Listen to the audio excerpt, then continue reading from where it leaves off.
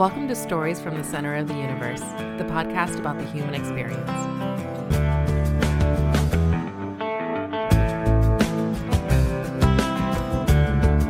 Colin Thompson, welcome to the Center of the Universe. Thank you so much for having me. I appreciate it. I guess we should mention how we connected. You know Mike DiMaggio, and I am related through marriage to Mike. How do you know Mike? So he's Chicago Mike to me because he's the guy at our hometown bar, the Seaview in Cape May, New Jersey. So it's a little neighborhood bar that's a fantastic place that Mike and I are both patrons at. And he always wore the White Sox hat down the other end. So fast forward, rolling through an NFL career, and one of the stops is the great city of Chicago, one of my favorite places, if not the favorite place I was able to play. And Mike and I are roommates. Mike brought me in. Really, the NFL is a ruthless place when it comes to renting and living in extended stays and truck stop hotels, and when you're at the bottom of it, trying to find your way in. And I still am in a similar situation, but this will be my third year in Carolina. So Mike brought me in when probably I needed it the most. Gave me a room, a house, an awesome place where he lives in outside of the city of Chicago there. So, Mike's been huge for my career, a great friend, someone that's done a lot for me, and, lucky to know him. Yeah, super solid guy. He's the guy that when we go to a wedding, because there are a lot of weddings in their family, I gravitate to Mike every time. He's your guy that you're like, after you do all the handshaking and you give everyone hugs and everything's great, but you like look across at Mike, like, all right, Mike's over there. I'll be with him in about 10 minutes. And then you don't move from his side the rest of the, not that I would ever do any of this at anything we do, but I'm assuming it's very similar. Yeah, when it's time to settle in at the reception, yeah, Mike's the guy I settle in with. Yeah. He just sits there like, why is everybody dancing? He's going to be listening, so that's why I'm talking shit. But he's, why is everybody dancing? Like, it's just stupid. Give me another. I'll do another Miller Lite. Yeah, I'm pretty sure I've never seen Mike dance ever. Yeah, cool. So, Colin, what are you up to these days? Really traveling a lot. It's been a crazy spring leading up to OTAs, off-season training that starts in about 2 weeks here. Mid-April. So we got married in June, and because the season was right there, really we start mid-July, mid to late July. So how it works for me is I have a little fun, then have a little fun on July 4th, then I shut it down and just get ready, really focus in on getting my body ready to go. And then the season happened and flew by, and then we did a honeymoon, which was fantastic. Did the Bahamas, bounced around some little islands there in a unique way. That was a really special time for me and my wife, and something I'll never forget. And then we spent some time in Key West, Florida, which is kind of home away from home for us. Started my training down there, had some great trips down there with family and friends, and then hit San Diego, hit Panama City Beach, Florida, where we stayed for about 3 weeks. So really just crossing some things off the bucket list here as Cindy and I settle down and start a family, and some things that we wanted to do before that. So, the nice thing about training is I'm able to do it everywhere. So, give hour a day to, the early part of the real early part of the spring, still winter, and then 2 hours a day, 3 hours a day, now up to, 4 hours a day training wise. So yeah, just building it up, getting it ready to go, preparing for September, and heading into, OTAs here come mid-April. Is it weird to say my wife? It was early. It really was. It's starting to roll off the tongue, earlier. I remember we were at her family's, my in-laws have a great little place in Santa Rosa Beach, right near Destin, Panama City Beach, Florida. And I was like someone's like, I needed a gate code to get down to the beach, and I forgot the code. I'm like, well, do you live here? I'm like, well, I couldn't set, it was weird. It was like my wife's in-laws, I've been dating Cindy. Cindy and I were dating for 8 years before we got married. Oh, wow. Yeah. So we met in college when I was 20. She was 21, I think, or we were both 20. And we met in college when we were at the University of Florida. Cindy played lacrosse there. And then I transferred to Temple, and we were long distance after being together for 6 months. So saying my girlfriend Cindy was really easy and roll off the tongue for 8 years. And we only been married now for about a little over 6, 7, 8 months, I guess it is. So yeah, it's been great. But yes, the wife thing is starting to roll off the tongue a little bit easier. All right, right on. All right, so high level working out after the season. What does a typical week look like? Super high level. You don't have to go into the gory details. And then same question for what it's like in late July. Yeah, so it's interesting because the workouts they're always about the same, but it just depends on what I'm doing when it comes to just the running and the football side of things that changes it. So in late July, I'll be dedicating an hour to the field time 4 days a week. That's running routes, getting on the field, all the sprint, getting used to wearing cleats again. That's a real thing.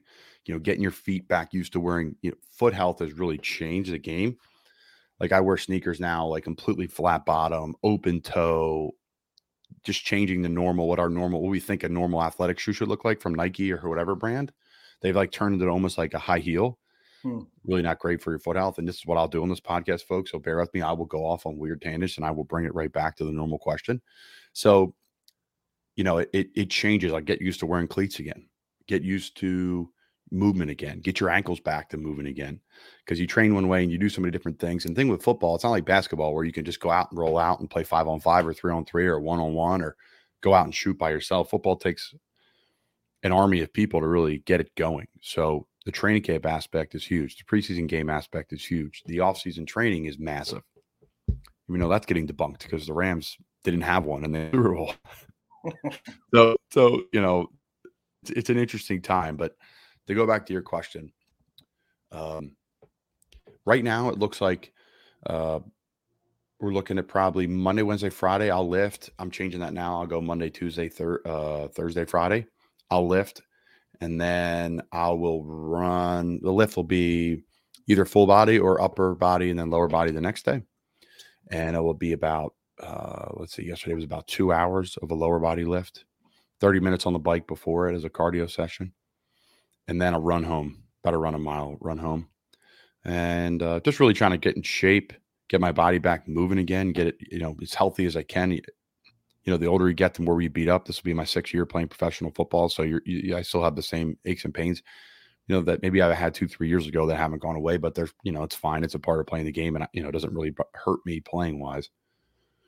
And then, just getting the body back moving again. So that will change. Then we'll go to OTAs, and that's a whole nother can of worms that we can get into, but that grows and there's limited time you're allowed to be in the stadium, in the building, in the facility, based off our union, based off our collective bargaining agreement. So it's a unique time there where you only have like 2 hours to run and lift. Then you'll have 2 hours of meetings, and that's for 2 weeks. And then you'll have, an hour to run and lift. And then you'll have 2 hours of meetings. Then you'll have an hour of field time with the coaches. And that will be for 3 weeks. Then you'll start having practices that will start at 45 minutes. Then they go to 50 minutes. Then they go to 55 minutes. So it's all done by our union in the sense that it builds us up to the season.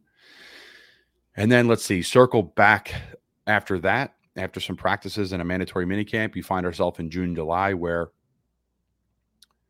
the, lifestyle changes pretty harsh in the sense that I'm just dialed in on what I'm eating a lot more. And I am year round now too, but I'll have some more beers on the weekend, things like that, a little bit more of a lifestyle, a weekend lifestyle where, we're going to dinner and doing more of that stuff. But, I'll cut all that back in June, July and start to really focus in other than a couple days, give or take. And the training then will be, some field time, some lifting, and then I'll get out and I'll start flipping the tire and I'll start doing some more awkward stuff where I'm kind of jumping more rope and just doing more things to get my ankles built up and ready to go. So it's become a calculated effort over the years. There's some things that have worked for me, haven't worked for me. How do I feel when I show up to training camp, etc. But the stress is down more than it was when I was a rookie. That's for sure. I don't know how to do it per se. I don't think any of us know how to do it, but we know that there's a little bit better, plan the older you get to attack things. So that's kind of the roundabout way of me talking about how I attack the off season. Okay, cool. Yeah, you're under contract, right? With the Panthers. It's considered a reserve or futures contract. Is that accurate? Yeah. So how that works for those, it's no different than the contract I signed last year, a 1-year deal for the minimum. But the difference is I finished the year on the practice squad. The last week of the year, I was on the practice squad. So you sign a reserve contract, which is the same as if I finished the year on the active roster. They just call it differently. So They sign you to a futures deal or they sign you to a 1-year deal. That's just how it goes. So it's a unique way of just saying the same thing. But the last 3 out of the 4 weeks of the season, I was on the practice squad. I got activated for the second to last game of the year when we were in New Orleans. Cool. Tight ends are typically either considered blocking tight ends or receiving tight ends, and there's some that excel at both. What would you consider yourself? I am a blocking tight end. If we're gonna pigeonhole, I am a blocking tight end that can do a little bit of everything. I'm not maybe a receiving at a high level like some of the receiving tight ends that we know in the league, or a receiving at the level like some of the blocking tight ends in the league that can do it. But I think I fall into the category of the blocking tight ends who can catch balls and run routes. Never had a problem with, per se, knock on wood, drops. I've always had good hands. Probably my best attribute when it comes to my athleticism is hand-eye coordination. And, the physicality, the technique, all that stuff's been developed over the years. Foot speed has not been my gift, and I've worked on it and I've improved it drastically. So that's been awesome. And that has a lot to do with my health too. When I was at Florida, I broke my right foot twice and then broke my left foot and then got relieved of my scholarship. And that's kind of why I left. Trust me, I didn't want to leave palm trees, my beautiful wife, and all our friends we have. I didn't really want to do that at all. It's a great school, great education. I had a lot of fun going to basketball games and baseball games and traveling all over the state of Florida and enjoying that lifestyle while playing at a premier football school in the country. You really can't beat it. And then all of a sudden, here I'm in North Philly, complete opposite situation. But it was the best thing that ever happened to me. Ended up winning a bunch of games there, 26 games over 3 years, 10, 10, and 6. College game day, I think we reached all the way to 15th in the country. And now Coach Rhule's my head coach in Carolina, our head coach in Carolina. Went on to Baylor, did great things there and flipped that program around. And then now we're in Carolina flipping this around. So, yeah, it's been quite the journey. Tell me about your relationship with Coach Rhule. Yeah, so Coach and I have been fortunate to build a close relationship with Coach Rhule. He's a really smart man, a great football coach, a great leader, mentor, friend.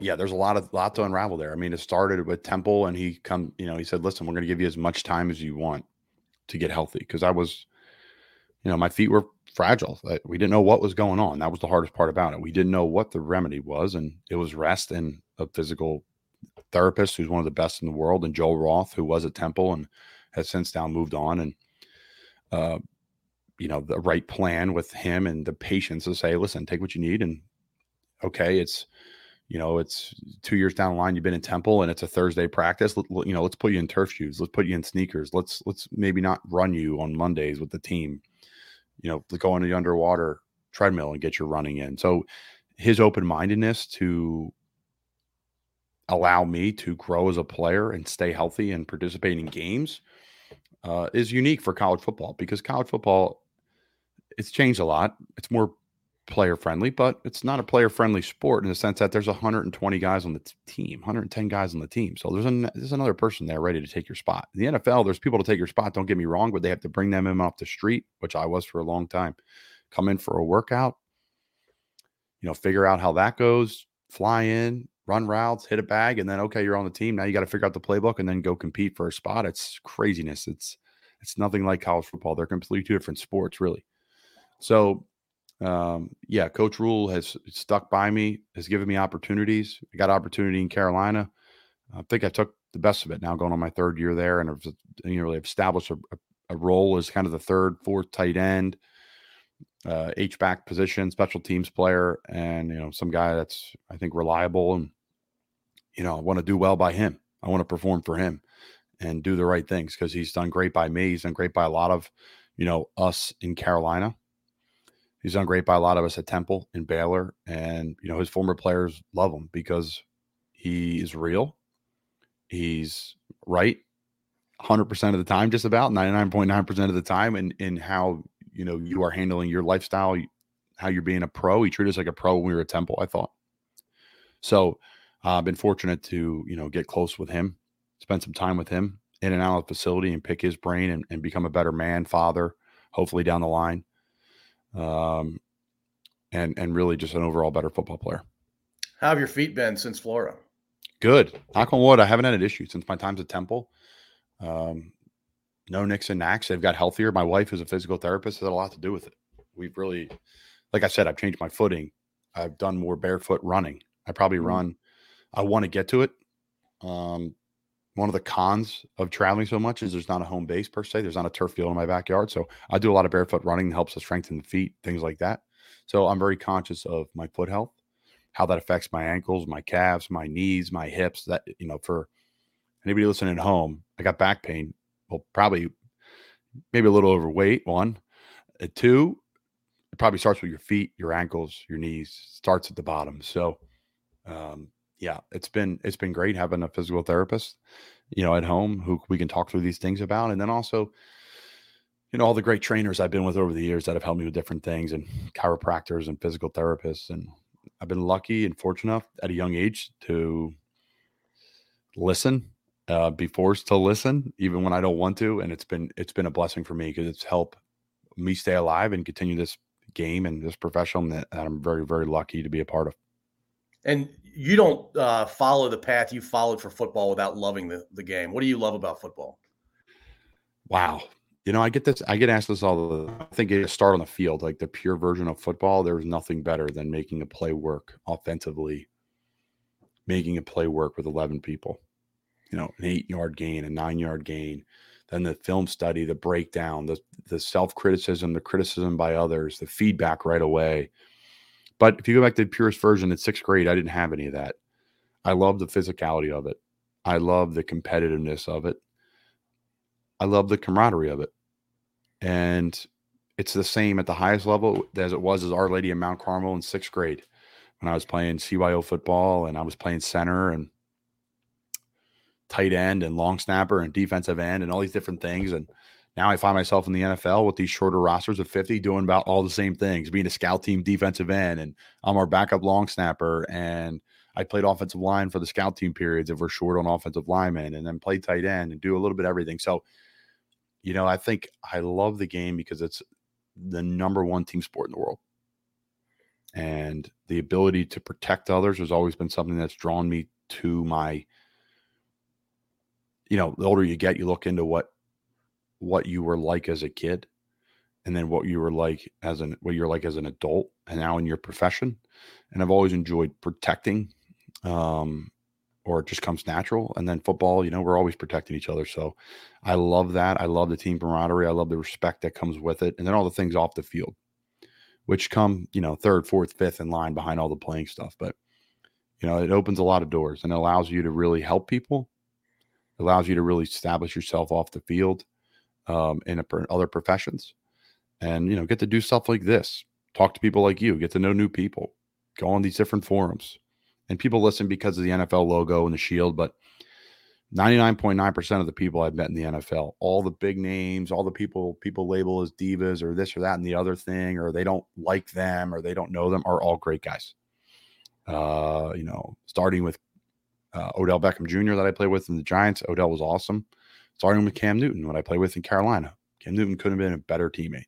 So we're all just normal guys. It's all just a microcosm of society. It's just more public and on TV. So again, another long-winded question with me rambling on.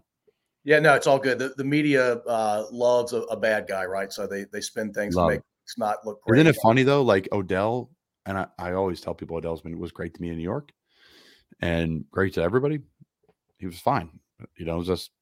He's just, these guys are superstars. It's a whole nother level. People aren't saying good luck today.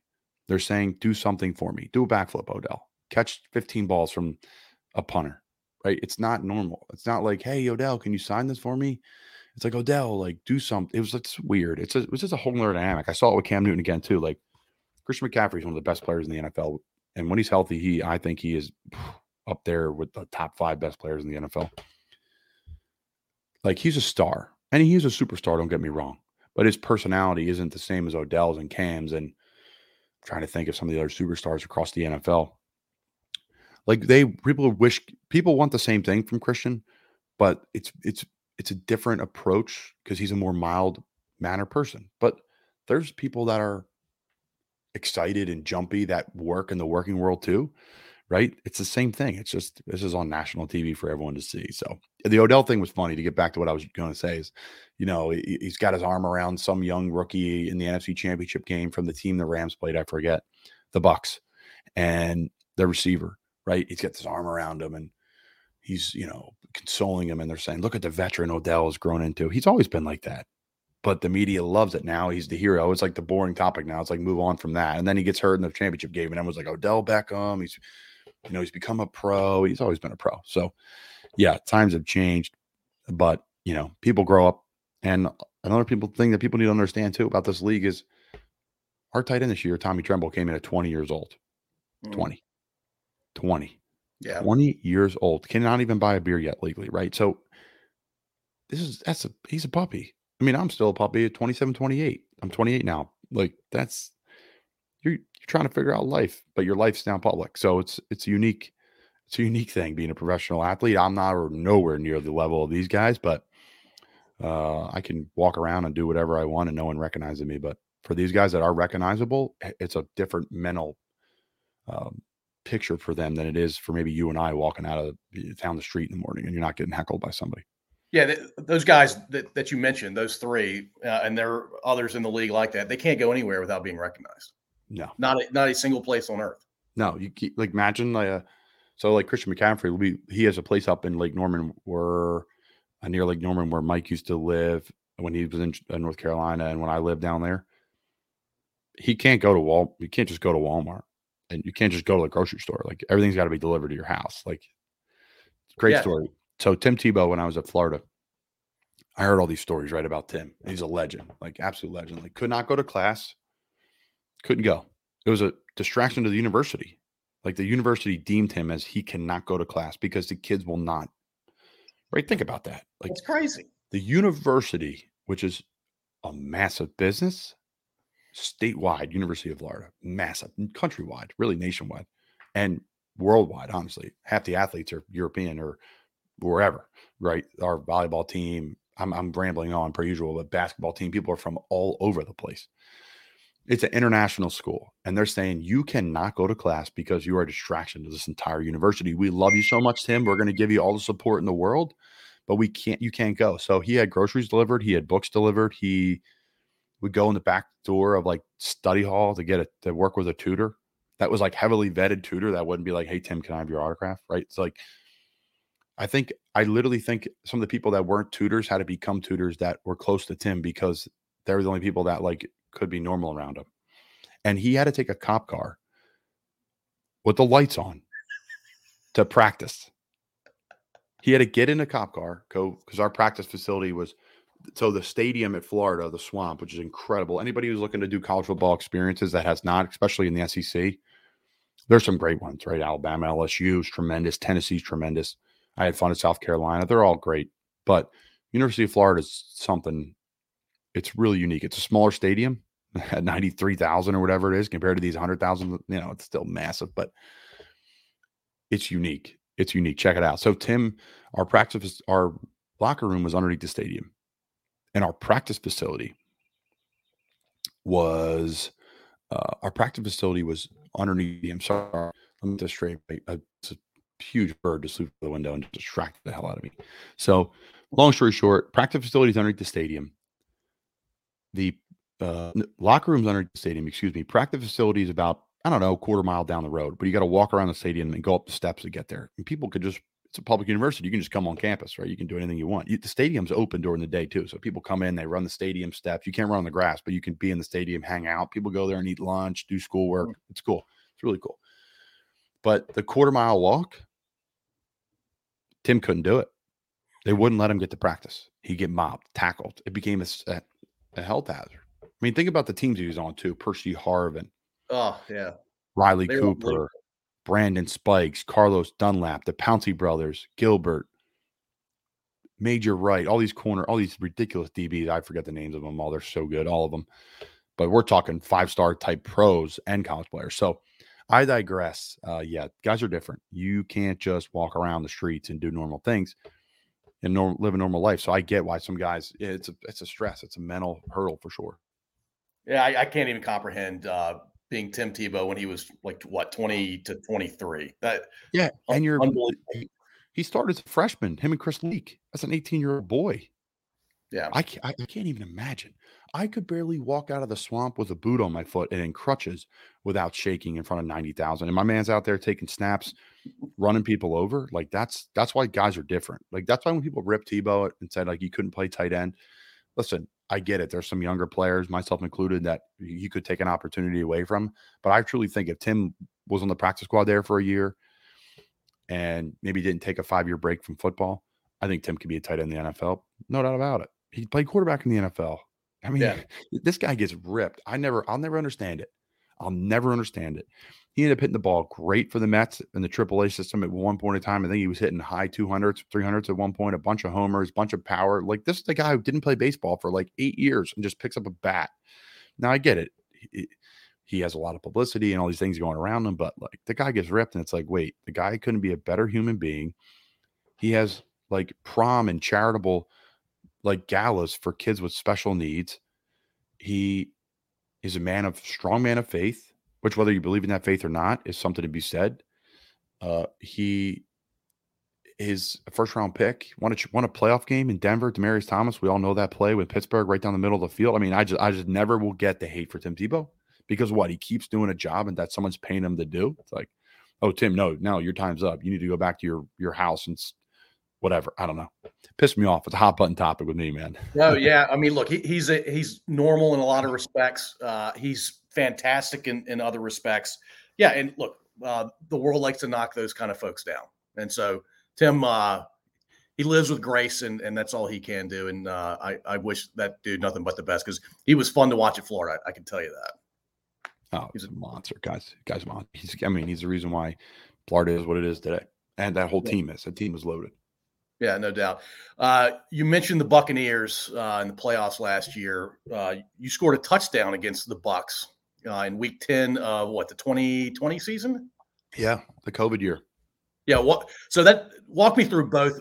Playing during the COVID year had to be weird with nobody in the stands, but also walk me through that touchdown.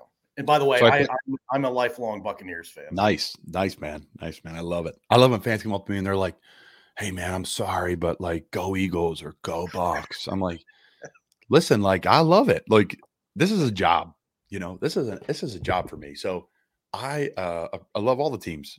I love the Carolina Panthers the best. I can guarantee you that. And they have been unbelievable to me, but I love them all. They're one places and I'd love to play in all those places. So I'm just happy to be in the league, man. I feel blessed, but neither here nor there. My point is, I played in the XFL right before that. And I played for the Tampa Bay Vipers. It was awesome. Had an absolute ball. Absolutely loved it. Tremendous experience. And played in Raymond James Stadium where the Bucs play their home games. So the league folds. We had our last game actually out in LA. I think it was the LA Wildcats in the LA Galaxy Stadium. And then COVID came and that was it. So, and we all know those stories. We don't even get into the COVID stories, but I, fast forward, the next September, it's week 2 of the NFL season, and I'm in for my first play in the NFL, and I'm motioning, and I block down, Jason Pierre-Paul, and here comes Christian McCaffrey, and he falls, for a yard right between my legs, and boom, touchdown in Raymond James Stadium. I was just like, this is crazy. Like, I always thought I'd be here. I knew I'd be here, so I don't want to say I didn't believe I'd be here, but it was a really cool moment for me. That was my kind of first NFL play other than a couple special teams ones, but my real first offensive snap was that play, Christian's touchdown, week 2 in Tampa. So that was a really big deal. That was Tom's first year in Tampa, Tom Brady. And then, okay, so the touchdown play, yeah, we run a run play a lot. It's no secret. It's called duo. And just double teams to the point of attack. So it's called duo pretty much.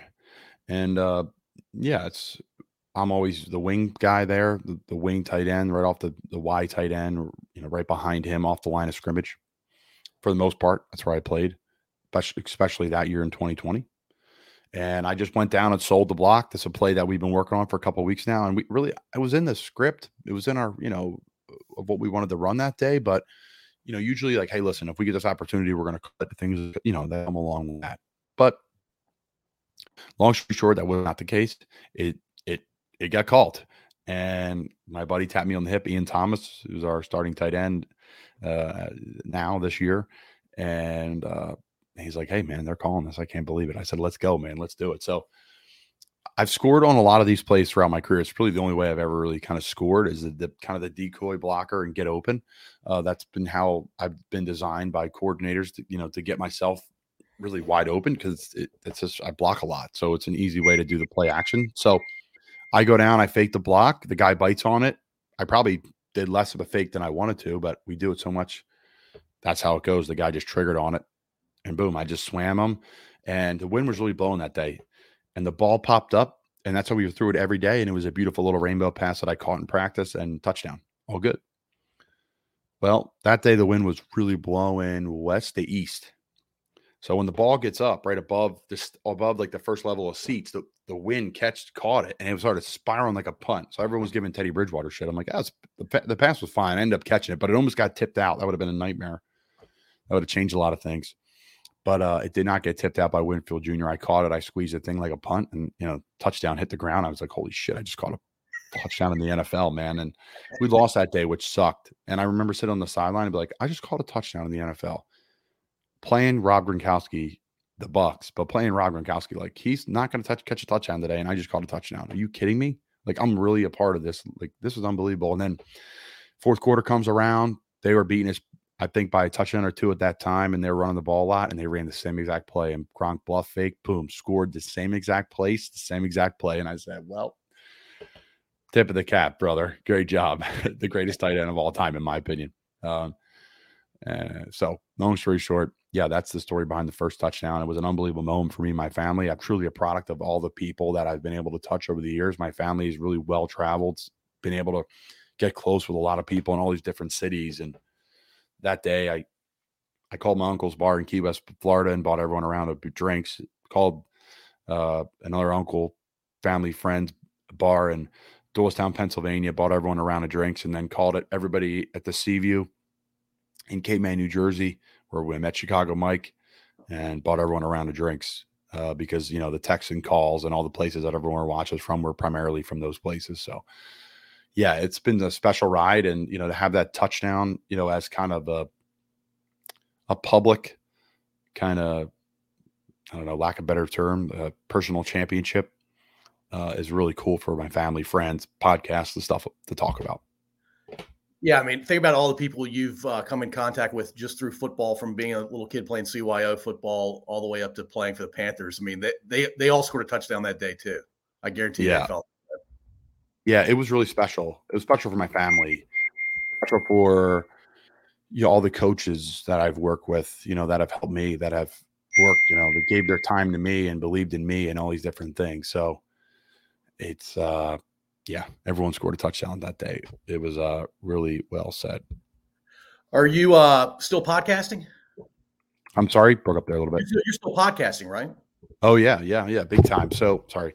Yeah, where do I start? I'll be hopping on a pod at 10:30 here at the bottom of the hour. We'll be going live. I love StreamYard, by the way. What you're using is great. Love StreamYard, but we just switched over it from Zoom.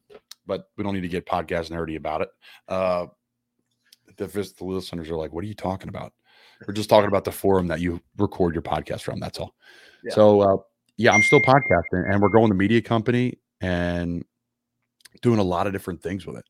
It's been fun. So we have Not For Long Media, which is the media company in the apron, kind of like Barstool Sports or Action Park Media or whatever company that is a host, right? The parent company. And then we have a bunch of podcasts underneath of it. So we have my podcast, which is actually called Not For Long, but I'll be changing that, making it more of my personal Colin Thompson show, Colin Thompson experience. I don't know what it's going to be yet. We're still brainstorming it, but it's going to be a personal show. Then we have Breaking Bats, which is my buddy Brian O'Grady, who plays in Japan. He's played I think he played 6 or 7 years in the major leagues, and he went over to Japan this year because of a lockout and a few different reasons. And he's having a great start there, hitting every game but one, just raking the ball. We went to high school together, and he started a podcast called Breaking Bats with us. And it's been a hit. Top 15 baseball podcast in the country. He's having people on like Eric Hosmer, Musgrove, and he played for the Padres. So we had a couple Padres on. I'm trying to forget all the other names. I should. But just tremendous. They've done a great job. And then we have another podcast coming on with two girls. That's going to be an NFL fantasy sports gambling podcast of two brilliant football minds. Some of the best football minds I've been around. Other than a player or a coach, they're up there with any fan or media member. I truly believe that. And then we have another podcast coming on that's going to be a military podcast. So we're growing the podcast family. It's going to be a media. It's going to be it's going to be a military and first responders type podcast. We're going to raise money and do different things and get some, entrepreneurial spirit going. But I really want to have a military podcast, pay respect to, people that put their life on the line every day for us and do a lot for our safety and health and first responders. So we're working on that. Those two are in the works.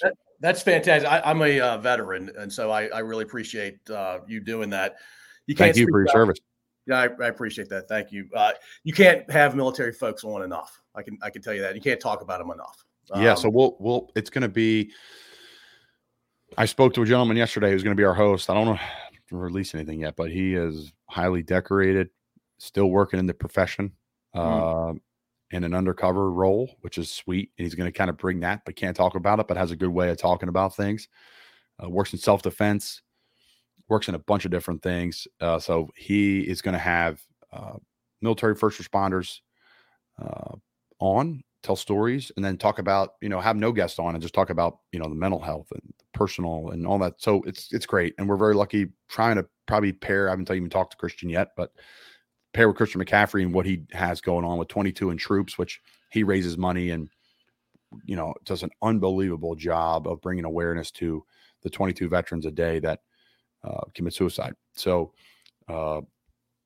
we're blessed, and there's no other way to really do it than to give back. So hopefully we can do it by giving back on this podcast in kind of a small form, and we'll see where it goes. But it's exciting, it's fun. The podcast world's been great. Everybody has one at this point, which is fun and exciting. But I'm trying to create probably a one-stop shop, more of a forum for everyone to come in and check out and have a little bit of everything. No, that's fantastic, man. And you're having a blast doing it, right? Yeah. It's you know what? It's been really fun, but now I'm getting into the business side of things. So that's been unique. Right? We're figuring out tax season here. I'm trying to figure out 1099s and W-2s. And I'm like, whoa, man, whoa. Which is great. And I'm really learning a lot. So yeah, I'm having a blast podcasting. I cannot say I'm having a blast paying these taxes and trying to figure out how to pay them and get everything figured out there. But everything else has been great. Yeah, this is a hobby for me, man. So I haven't made a single dime off this. And I can tell you as a hobby, it's probably more relaxing than it is worrying about taxes. Yeah. But, zero complaints from me. Everything's been an awesome learning experience. I should probably finish my master's. I'm about halfway through it. Football allows you to get done school early because you're in summer school and they're paying your way. So they're taking as much classes as you can take. So I loaded up but instead of going back for my master's, I'm like, I'm going to start this business and just see where we can do with it. So it's been fun. I've learned a ton. I've made plenty of mistakes. I'll make probably 10 times more. And, but to really surround ourselves and Not For Long Media with some great people, great hosts is what we're trying to do, and been lucky to have a lot of people support it. That's fantastic. All right. Two last questions. Second to last question. You're now a talk show host. It can be any kind of talk show. You're going to have 3 guests on, and you get to pick these guests. It's going to be a female, a male, and a musical group or a comedian. Who do you have on? And it's a one-time only deal. They can be alive. They can be dead. They can be famous. They can be wow. Now we're going dead. Yeah, we're going all of human history. Yep. They don't have to be. Wow. Well, I'll have Jason Witten on. He's, someone who I've really looked up to. He's an he's a philanthropist, entrepreneur, great man, had a really tough childhood. One of the best tight ends in NFL history. He's the reason why I play tight end. Wow. Man. Female, I'm having my mom on. Okay. No one knows publicly about my mom, but she's one of the best humans in the world. People know publicly in our communities, but not maybe nationwide. If I had a Sirius XM radio show, this person was happens to be my mom. Never said a negative word about anybody. She's a entrepreneur, philanthropist, owns a bunch of retail stores, and yeah, she would definitely be an unbelievable story. She's a book. She'll never write one about herself, but somebody should, because it's an unreal journey that she's been through. And then a music group or comedian, you're calling, whatever your or preference is. comedian. Oh man, I think, the first one that came to mind, there's so many. I'm a big, really a Cali reggae fan, which is it's not as like deep roots as Bob Marley, but it's more like an upbeat alternative rock reggae, more like a Slightly Stoopid. So I like Iration, and I've had some really awesome Joe Samba, some awesome people on my podcast that are reggae. So I'm going to shout them out. They're great. But I think I grew up a huge AC/DC fan. And I think in their prime, when everyone was healthy, to hear some of those stories and what the hell they were doing, I think it's hard to not have somebody on like that and say, okay, I need to hear some stories. What happened after this show? Continue. And just pass them the mic, maybe pass them a beer or whatever substance they're indulging themselves in, and let them go. Yeah, there's no band like AC/DC bringing a stadium alive, too. They're unbelievable. Yeah, my dad tells great stories about the Spectrum in Philly that's no longer existing. And, Angus Young running through the crowd and just punching people in the face because they wouldn't let him get through. And, swinging from the rafters. Oh, only in Philly, man. Only in Philly. Yeah, because the Philly people, we're all scumbags, and everyone's like, won't get out of the way. And they're asking him what do you want on his cheesesteak or something. It's like, dude, just get out of the guy's way. Yeah, that's a great question, man. That's a hard hitter. You're going to have to adapt that and Not for Long Media. So I have a co-host. You're more than welcome to use it. It's my co-host, his question. He's been asking it for a long time. Very cool. All right, let's end with just tell me a little bit more about your family, to include Sydney. Yeah. Sydney is from Houston, Texas. So we met at the University of Florida. She was an All-American lacrosse player at Florida, absolute stud, and just a great human. And now is a physical therapist and kind of creating a geriatric healthy drink because she worked in a lot of homes at geriatric care. So she's doing a lot of that. She's kind of transitioned into some of that and then working in PT as well. I have an older brother who was a 6-time All-American swimmer in high school and was an absolute just stud in the pool, and now is in fashion design, creativity, in-home design, just an absolute beast, and works for my mom and runs the company kind of on her hip and does a lot of that. My dad is a college athlete, former college athlete himself, and played basketball and started as a telecommunications company with his father. And now has moved on from that, but also works for my mom. It's truly a family business, works with my mom.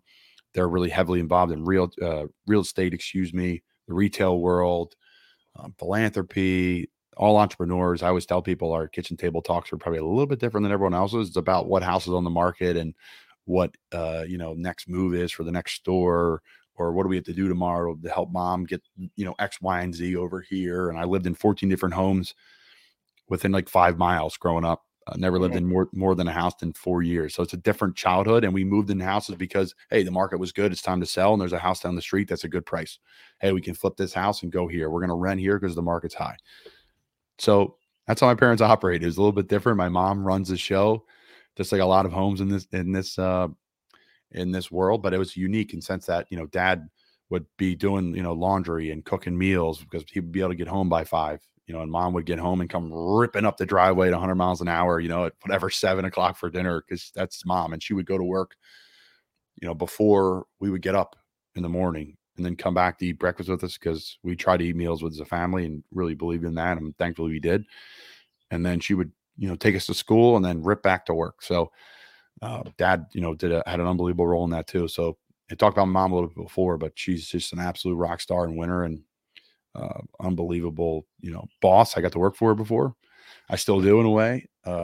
Support system, mom. She wears all the hats. She's going crazy at the games, waving her hands, get everybody to stand up. Something that she learned at University of Florida because it was funny. We went to Temple. She's like, "Why is there no one cheering here?" I'm like, "Mom, because this is a losingest program in college football history. We suck right now." And then we, end up turning the page and everything was great, but. Florida was like 90s, whatever, 5,000 strong, going crazy every weekend, no matter if we play Bowling Green or LSU. So, I've been very fortunate and, to have great family and great friends and a great supporting cast.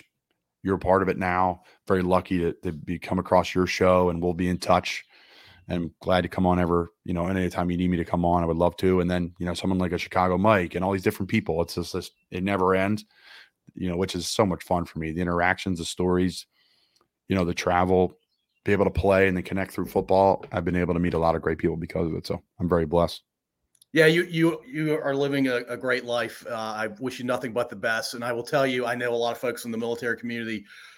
I probably know a few folks who would be good on your military podcast. And Love it. You're an NFL guy, so I'm probably not going to help you with athletes, but I've had quite a few athletes on too. Hey, I could use all the help I could get. I appreciate it. And by the way, if your mom's up for it, I'll have her on my podcast. I'd love to talk to your mom. She'd be like, I don't know how I'm going to do this.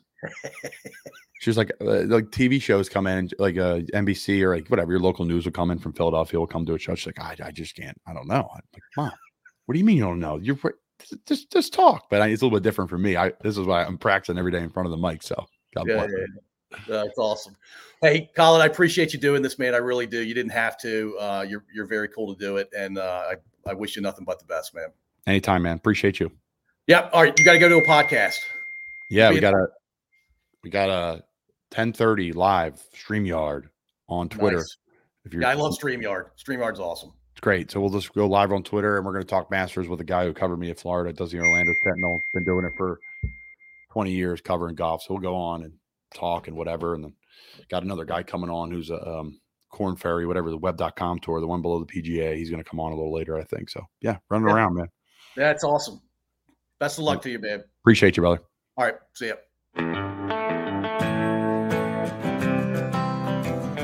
Thank you for listening. If you enjoyed this episode, please subscribe to wherever you listen to podcasts. We'd also really appreciate if you'd rate and review us. You can find us at scodupodcast.com.